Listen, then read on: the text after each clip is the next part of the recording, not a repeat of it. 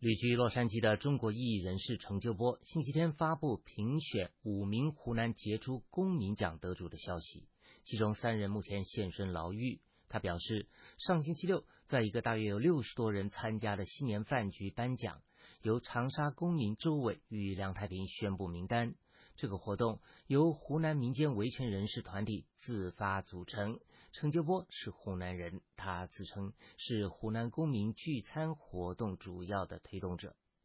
长沙公民刘一木为获奖者制作了马上做人的新年贺岁卡。他星期天接受美国之音记者电话访问，刘一木说：“这是一些追求自由民主的朋友在网络上聊天，其实他是很偶然的，就是在一个他们那种群里面聊天就说到了，就说能不能搞一个什么奖来奖励这些，来激励这些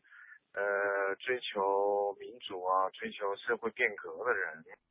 刘一木表示，这个网上的提议得到网友的共鸣和支援，由梁太平落实，通过提名程序，最后确定5位获奖者，其中3人已在牢狱之中，他们是谢长发、赵风生和李化平。刘一木表示，谢长发是很多人都知道的，他是以颠覆罪入狱的，已经判了14年的。赵风生呢，是因为发表了这个针对政府不满的言论吧，他是典型的因言获罪的一个人，但他还没判刑呢，就在看守所啊。李化平是因为关注安徽的这个张玲女儿的这么一个求学，以这个理由吧，以扰乱社会秩序的名义吧，这个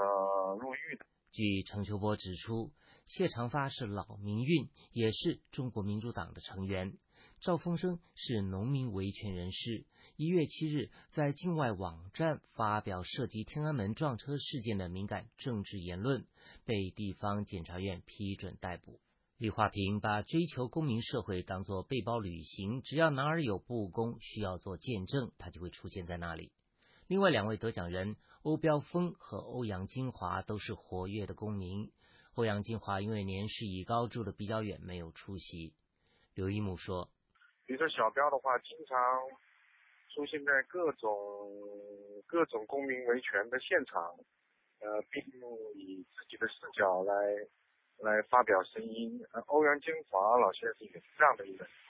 欧标峰告诉美国之音记者说，这也是公民运动的一环，为当局所不容，对参与者当然会有影响。他表示，公民社会需要勇敢的人不断的争取。欧标峰指出，但是的话不能因为当局的这个打压，就民间社会就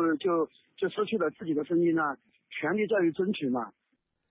居住在加州的动向杂志编辑张伟国表示，他不清楚这个活动跟新公民运动是否有联系，不过个别的维权活动有如星星之火，中共当局不一定害怕，他们怕的是有组织的行动，把这些个别的事件联系到一起，因此这样的颁奖活动也会被打压。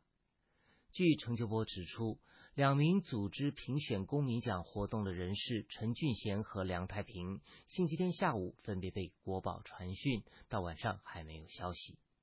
以上是美国之音记者郭福从洛杉矶发来的报道。